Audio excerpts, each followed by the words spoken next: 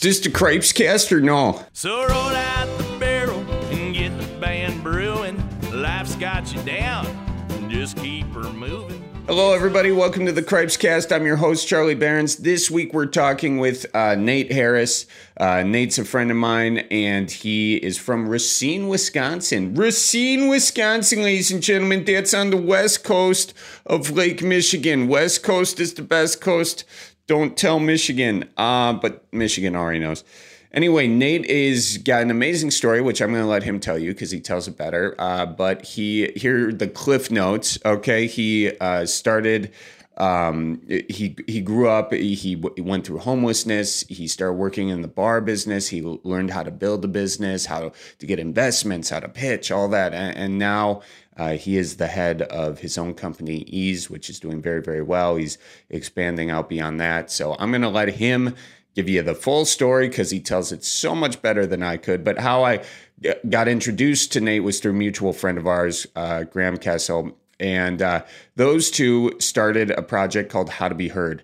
And essentially what that is it's basically a parks cleanup in Milwaukee, okay? And that's the base point. That's like what gets people together volunteering on one day. We had our first event back in June. And then after that, it gets those volunteers to then hopefully volunteer again to be part of the Big Brothers, Big Sisters program.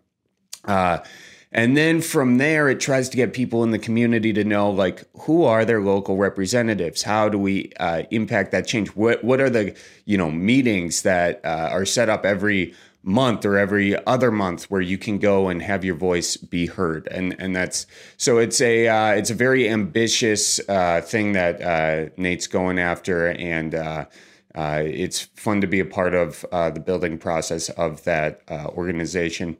Once again, if you're like, what did he just say? Nate says it all better in this podcast.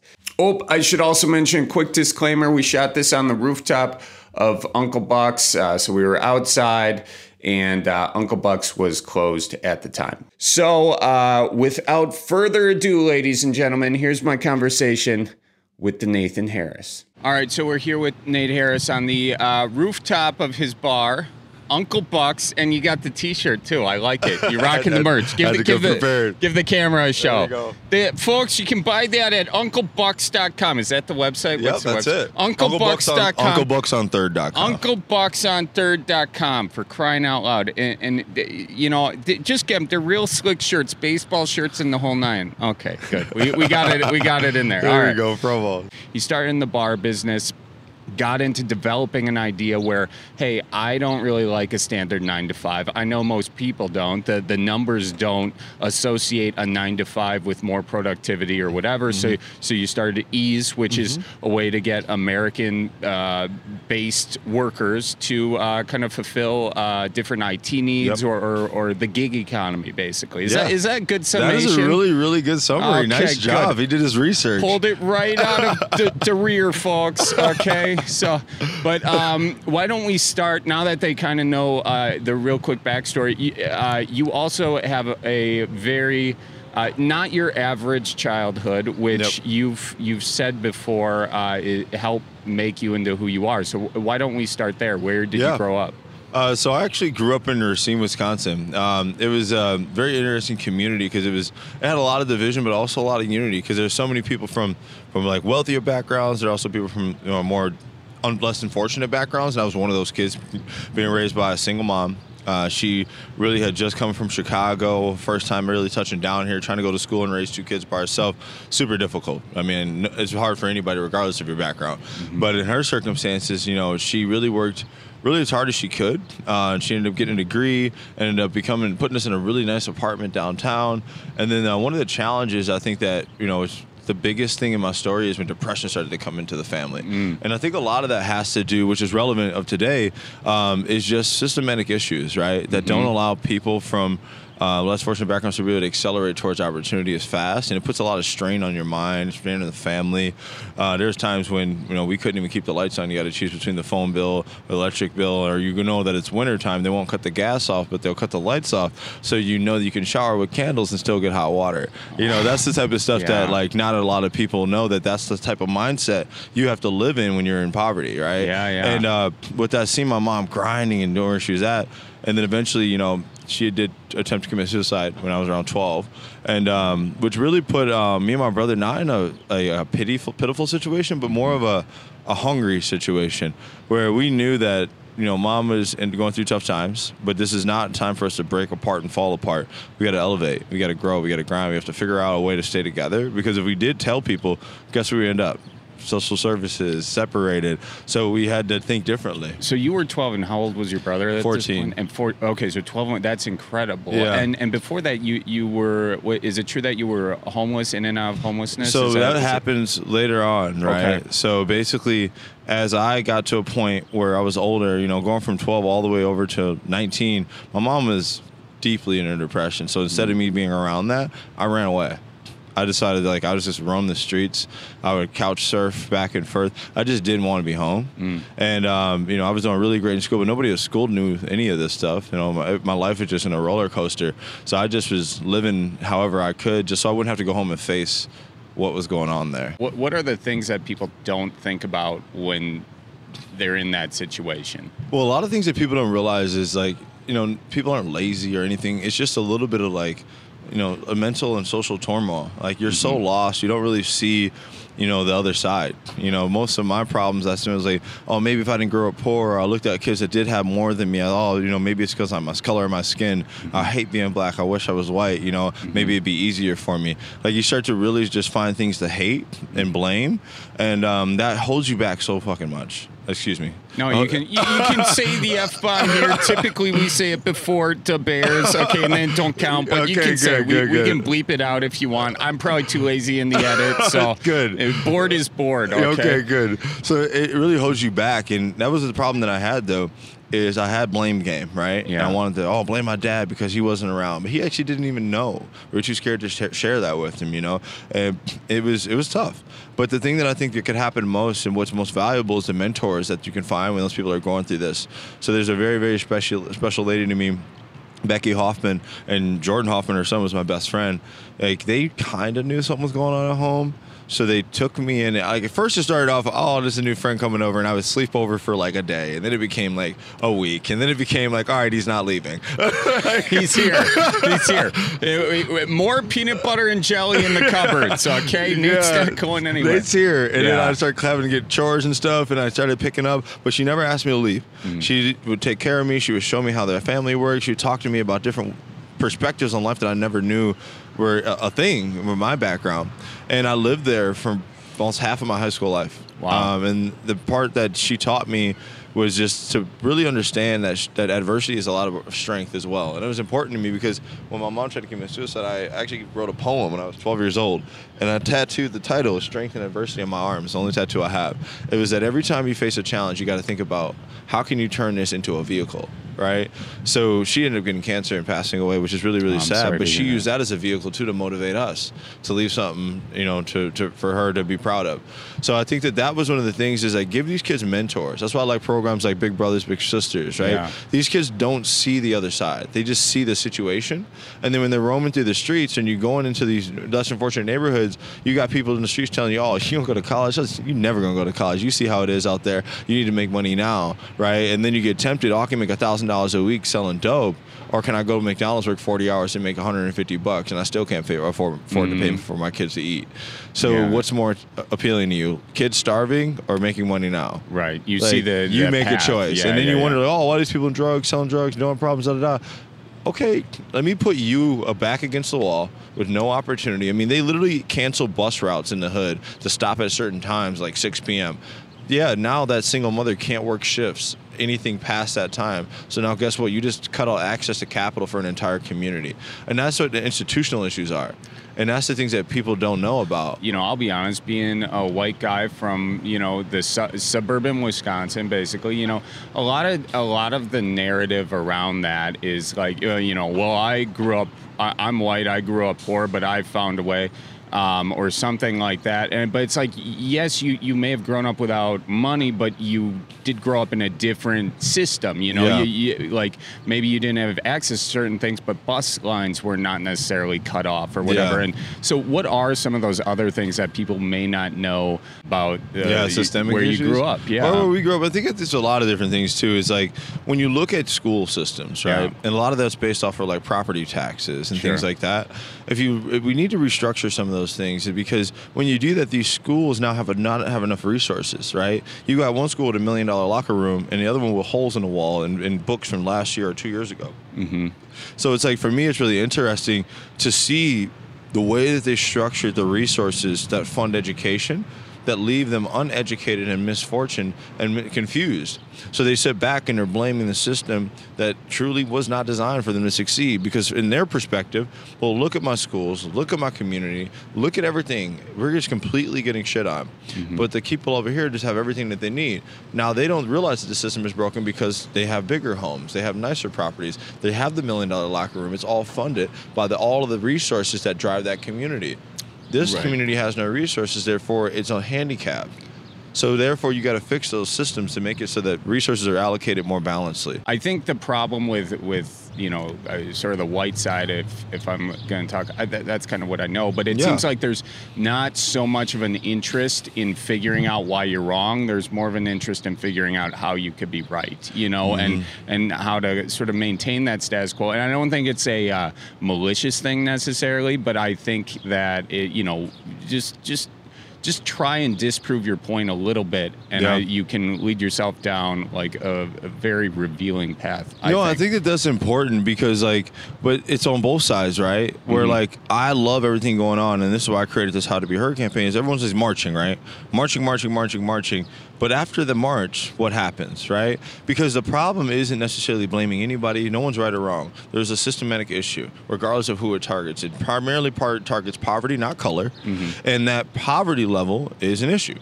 So we're not solving a solution for black people. We're solving a solution for people that have less than others, right?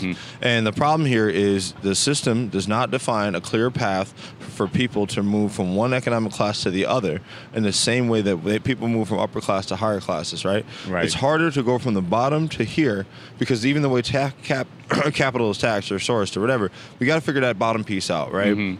But the people on the other side or on the bottom don't just march. While you're marching, you're forgetting that the primaries and the people that you need to vote for. Do you know what your alderman does? Do you know what your county executive does? Your county board? Do you know what your district attorney's responsibilities are? Your chief of police? Like, do you know how those resources are allocated? Every budget in the city is public knowledge, but people aren't taking the time to educate themselves on the decisions that impact them the most. They look at the president. They have nothing to do with the fact that your schools are broke.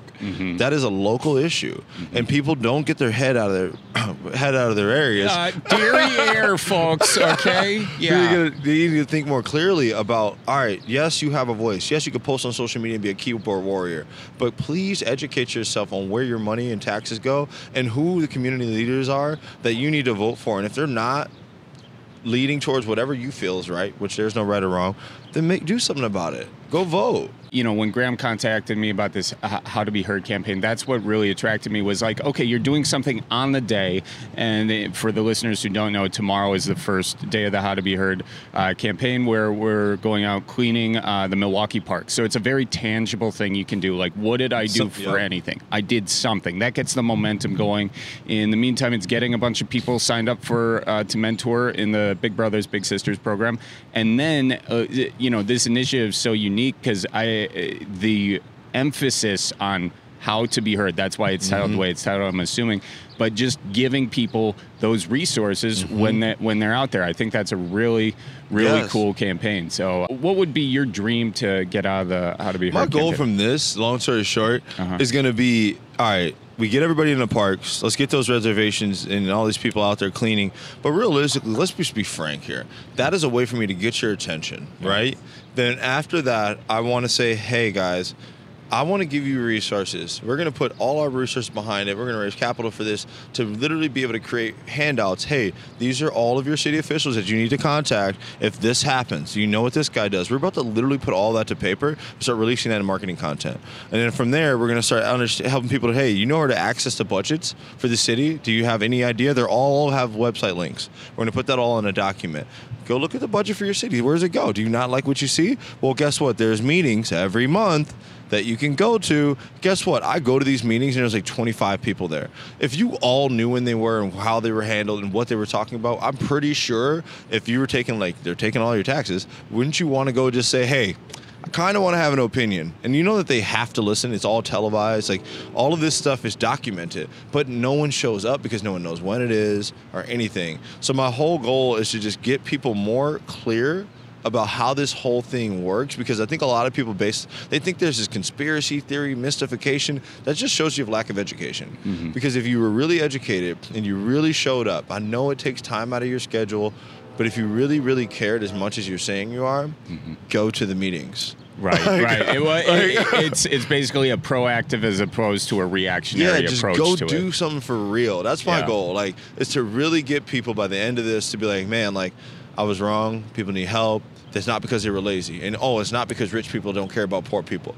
It's neither one of them. Yeah. That's the media manipulating you. Republican this, Democrat that. Right. Let's get away from all that. Let's be human. We have a human problem. Yeah. Let's talk about and figure out how do we help each other and take that seriously without emotion or any of that.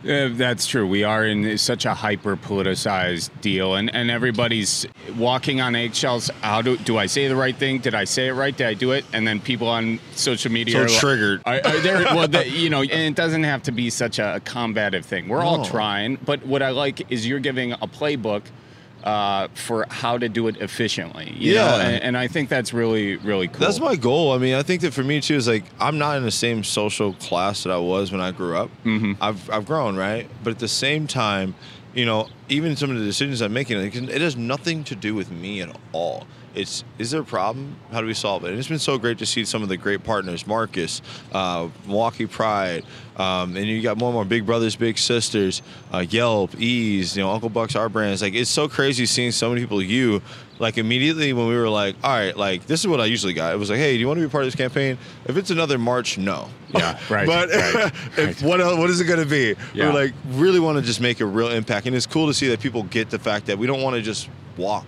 Yeah. We want to actually do something. Yeah, and I do think that it's, I don't know, I really, the word that comes back to mind is momentum. You do something on the day, and then you get a playbook to do it further. I think that's huge. Maybe there's an app down the road for that or something, But, I guess we'll kind of transition into this now, because what you do when you're not here organizing this thing is Ease, right? Yep. And what... Why don't you explain these? I already explained it. Why don't you give a real explanation? I can kind of give a really breakdown, right? I started off as a freelancer myself. I was a marketer. I started marketing for brands around the city, turned that into a company. And I realized that opportunity is really more prevalent for everybody. Like, if you have access to a computer and the internet, you can learn really quickly how to continually upskill. And then from there, you can take those skills to market. And instead of working for someone for $80,000 a year while they sell your services for $250,000, you could meet them in the middle and just make $150,000 a year. Now it's cheaper for the customer and more money for you. And you just have to maybe do some extra accounting that you're not used to. Right. So we become that conduit, where we have all these amazingly talented top-level professionals from marketing, data scientists, and we work with a lot of large enterprises, and we work with small businesses, access to the smartest and brightest people that are all working virtually in a remote for themselves. All they got to do is log in and get to work, and at the end of the year, they get all their taxes handled, the dashboard, project management. We give them all the things they need to be successful and do the same for the company. Your job is, do you have a need for talent? Okay, you have the skills to fulfill the job. And then every single one of those individuals takes a DISC-based culture assessment. which, in long story short, it allows us to utilize predictive AI to determine if there'll be a good culture fit for the company versus just placing them based on hard skills.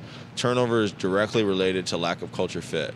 And we believe that if we can match both culture and skills, we can help businesses grow. And also in sort of this, COVID times or whatever, where a lot of people are losing their jobs, yet they are very skilled, it seems like it would be a good time for you to be around and to kind of... It's booming right now. Literally, so many people are going to lose their jobs, right? We had a 400% increase in talent applications this past month because literally all these people, like people from the NBA, you name it, great graphic designers, engineers, like all these companies that are cutting people, those people aren't less skilled because of there's layoffs. It's just the market's bad right now. So they have a talent need. You know what you can do? Instead of going the same route that you did, or right now, instead of like tortoise shelling, double down on the best people. Double down on your business investments, scale while everyone else is sleeping, and then by the time they wake up, you'll be far ahead of them. And then you won't need that thing that you left behind to begin with. Go, that they dropped rock and roll. And it'll be cheaper working for freelancers versus full-time, and they get freedom. And that is a huge thing because, I mean, I worked for a company, and then I worked for myself, and you're so much more productive when your ass is on the line. You know what I mean? Like, you find a way to get stuff done.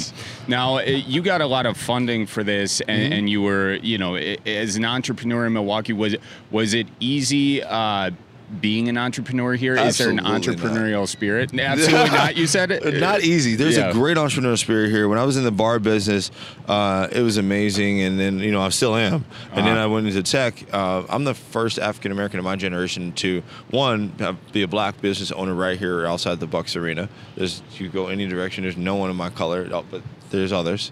And then you go into tech. I'm the only African American technology startup founded and built in Milwaukee that's gotten venture capital. That's sad, right? Yeah. So for me, there was no one looking in my direction. The way capital works in a lot of these venture worlds, is people don't realize, is it's all about relationships. So if you want to know somebody from such as family for generations that have been around this city, you're not going to get access to capital. You really got to kiss the ring to get there. And I never was that type of person because I don't know anybody with money. So I'm just going to build it myself. So I built it myself, got a lot of good traction, and then I ended up moving to Arizona and working a lot in Silicon Valley.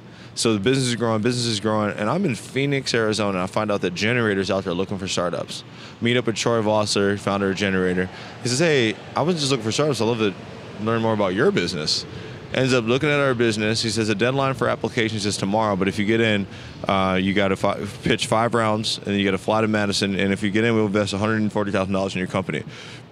And then we'll follow on with, we usually can help you get about $1.1 million in follow-on capital. I'm like, but the deadline's tomorrow? They're like, yes. It's 7 p.m. We're out drinking, man. I'm like, God dang it, you really are putting it on me. So I ended up going home, get the application in by 9 p.m. that night. I did like an hour and a half, but I never had ever made a technology pitch for venture capital. So I called my buddy Kobe Sconner. He says, company Idea Week. Funny story, me and him is we met here at the bar, find out he's my neighbor, and we're both building like crowd innovation focused products. And then he's my neighbor, and our logos are even the same color. Oh, so that's crazy. And he literally like looked at my PowerPoint, rips it apart, says way too much text. You got to redo that whole thing. So I redo the whole thing, send it in. I ended up getting in. Out of 1,100 startups that pitched, I was one of 5 that got selected, and the only one from Milwaukee. Wow. And then 3 weeks in, Chris Abley, who I've been really good with, friends with, I was actually in the commercial to keep the Bucks in Milwaukee, in Chris Abley's video. And it did great. It won an award and everything. So he brings me to his office to talk. We became friends for like 3 years. And I find out he owns the accelerator I just got into. And he's like, Nate, I've always wanted to support you. Meet me in my office. So meet him in his office. I'm like, I just want to raise like $180,000. He goes, it's not enough. I'm like, he goes, you've never done this before. I get it. So he like doesn't even look at my PowerPoint financial done. He's like, no, we're going to do it this way. He sits with me for 3 hours, helps me redo everything, coming through all these ideas, telling me different strategies the way I can grow the business. And then the next day, he sends me over the paperwork and says, hey, you can set your own terms, but I'm going to invest $500,000, okay? I'm like, wow. And your company valuation is X. I was like, okay. He's scratching his head. Literally, I signed the paperwork and he wires over $500,000. I'd never had that much money in my bank account in my life, right? So for me, I'm like, okay, well, the gas is on. So, no candles let's right get to now. work. Yeah. So I literally, that was 2 years ago, and I don't know how to explain it. It's been a snowball. I've literally been in the largest pitch competition in the world. That Web Summit was in Portugal. Next week, we're in the second largest pitch competition in the world at Collision Virtual Conference next week, 30,000 people. We've graduated from Plug and Play Tech Center, the world's largest technology innovation hub in Silicon Valley. For things like Dropbox, PayPal, all those things came from there. Now, we've also been across a variety of different product lines. Like we work with Steelcase, on Workplace. We work with YWCA USA. Like it literally went from this little idea to like snowball, because I was in 2013 talking about the freelance and virtual movement and remote working, and literally coronavirus just threw me an alley-oop. And sorry, I didn't mean it that way. No. It sent you on. We got what you said, you know? It happened. You made the best of it. It was like, everybody's remote now. And everyone goes, all right, I don't know how to manage remote teams. I'm like, hey! I do. I've been working on that. Actually, did somebody say remote teams? It was hard to raise capital. It's hard to do it all. You got to run extra hard on it and really have a vision, an idea where my investors saw what I seen. Yeah, and it hit. Yeah. Yeah, I mean that is the dream right there. Yeah. I guess, for a bunch of other entrepreneurs in Milwaukee, what advice do you have to tell them? Because you are living you're living their dream right now. I mean, everything you just described. Do you think that entrepreneurial spirit, since you were here, since you started that process, it's grown? Right? It depends on what you're doing, right? Okay. So I'm going to be frank. If you're a technology company and you really want to scale, you can do decently in Wisconsin. You get a good base. It teaches you how to build, but always think about looking at a national perspective. Don't be the martyr for your city. Sure. Right? If you see a market that fits what you're doing faster, do it and then reinvest back here. Keep your headquarters here. Wisconsin still wins. Yeah. But reach out. That's what I do. And really expand, because there's going to be some capital here, but you're going to look at valuations on the West Coast are going to be considerably higher. Yep. You'll keep more control over your company that way. Here in Wisconsin, investors are a little bit more risk averse. So you're going to get a lower valuation and a harder access to capital. Therefore, your company's value is less. Well, you can get a higher valuation, but remember, if valuation is higher, you have to hit that standard. Right. You have to actually sell stuff. So that eventually has to mean something. You have to make money. Yeah. But that's one thing to look at. But the spirit is high here. If you can survive here, you can grow anywhere. If you're in real estate, if you're looking in the bar business, right now is the best time ever to do it. I know it's like, the bars are closed, coronavirus, but also means a lot of people are out of business. Yeah. So we need some fresh blood on these streets. So please, if you're going to open up some entertainment, if you're open up a bar, if you're going to do real estate, look between now and April of next year and get it done, and right then you'll be buying low, and then you're going to make money on the upswing. Mm-hmm. Be ready to do stuff now. If you don't have the money, you can find it, right? Call me. What are your digits? And I hope it don't start with 555. Okay. But there's people that want to invest here. A lot of people. Look at what's happening. Don't let this coronavirus scare you. Yeah. The time is now and now to get things done. Well, yeah, and in every tragedy, there's opportunity. There's and everything great like opportunity that. right now. And that's sort of that's got to be the mantra of an entrepreneur. I can't even talk. That's got to be the mantra of an opportunity. You know what? You know what I'm trying to say. Okay? The mantra of an entrepreneur. There we go. We got it. But you see just a void, a fall. Times are tough, but that's when entrepreneur thrives, right? Yeah, you got to think differently in those times, man. I'm literally buying 2 businesses right now, because right now they hit hard with the coronavirus. 2 companies I've wanted for a long time, and I just asked, hey, how you guys doing right now? Blah, blah, blah, you know what, da-da-da, I got a family, I think I really want more stability. You thinking about selling? And then I consider it, get the number, and then you can do some other creative things after that. This is the time to ask everyone. And if you are looking at investors, don't think that they're just holding their wallets. I'm not going to invest right now. Actually, they're opening those wallets more than ever, because they know things are cheaper, just like the stock market. Yeah. This is the time. Well, and that's just a different mentality, because I feel like the entrepreneurs are always zagging when others are zigging. So if you think the general population's, feeling troubled waters, that's the time to because everything's worth less when people are scared. Yeah, totally. Now, do you think, obviously you're doing this initiative here in Milwaukee, do you have a vision of, John really did no studios, big Hollywood guy, bring it back to Milwaukee, an industry that was not here at all, like the film industry. You know, do you anticipate doing something? Yeah. So what I'm doing right now is I'm building a lot out west, and my goal has always been for years to bring Silicon Valley into Milwaukee and Milwaukee to Silicon Valley. So I'm launching a big conference in San Francisco next year. I'm going to be bringing a lot of corporate partners from here and there. And then from there, I'm going to host those same events here. I want to have a really large technology conference that doesn't just bring more Milwaukee people out. I want people flying to this city to see things that are not just typical, right? Why don't we have an innovation and creative conference combined that really draws attention to this city? So everything I do comes back to Milwaukee, regardless of how far I venture out. I just need to see more so I can do more here versus staying in my own backyard and having an idealistic perspective of the world and not really knowing really what it's like. You got to get out there and find it. Yeah, absolutely. Do you have, this is my favorite question, is there any question you wish I would have asked you that I just didn't ask you? Man, you really got in some good questions. Thank you. Thank you. I appreciate it. I don't think there's much that I would say that you didn't ask me. I would say just the only other thing is, if you're looking to just expand your education, if you're really looking to really learn more and do more, I think it's really smart to start investing in some online classes. I think that people should really focus on continued education, because if you don't think about that right now, you're going to lose in about 5 years if you didn't lose with the coronavirus. You realize right now more than ever, people lost their jobs because they weren't prepared. They got comfortable. You got to think right now, like, okay, hard to truth, my job could be dispensable or is it not? And when will it be disposable? It's always eventually going to be disposable. So please invest in continuing education. It does not come in the form of a college degree all the time. It could be PDFs, it could be workshops, it could be anything, but I just want to leave that there. Just please continue to invest in continuing education. I can't stress it more. I love it, man. Thanks so much. Thank you. This was a lot of fun, dude. Appreciate you. All right, there it is, my conversation with Nate Harris. By the way, we are doing another How to Be Heard event in August, so keep following me on social media for that. Make sure you follow Nate on Instagram. That's at Nathan D. Harris. And also follow Ease on Instagram at It's Ease, at ITSEASE. And I hope if you like this podcast, you give it a rating and a comment. And if you don't like this podcast, don't worry about the rating. Okay, no worries. All right, we'll see you guys next time. And until then, please watch out for deer and tell your folks I says hi. Okay, real good. Bye-bye. So roll out the barrel and get the band brewing. Life's got you down, just keep her moving.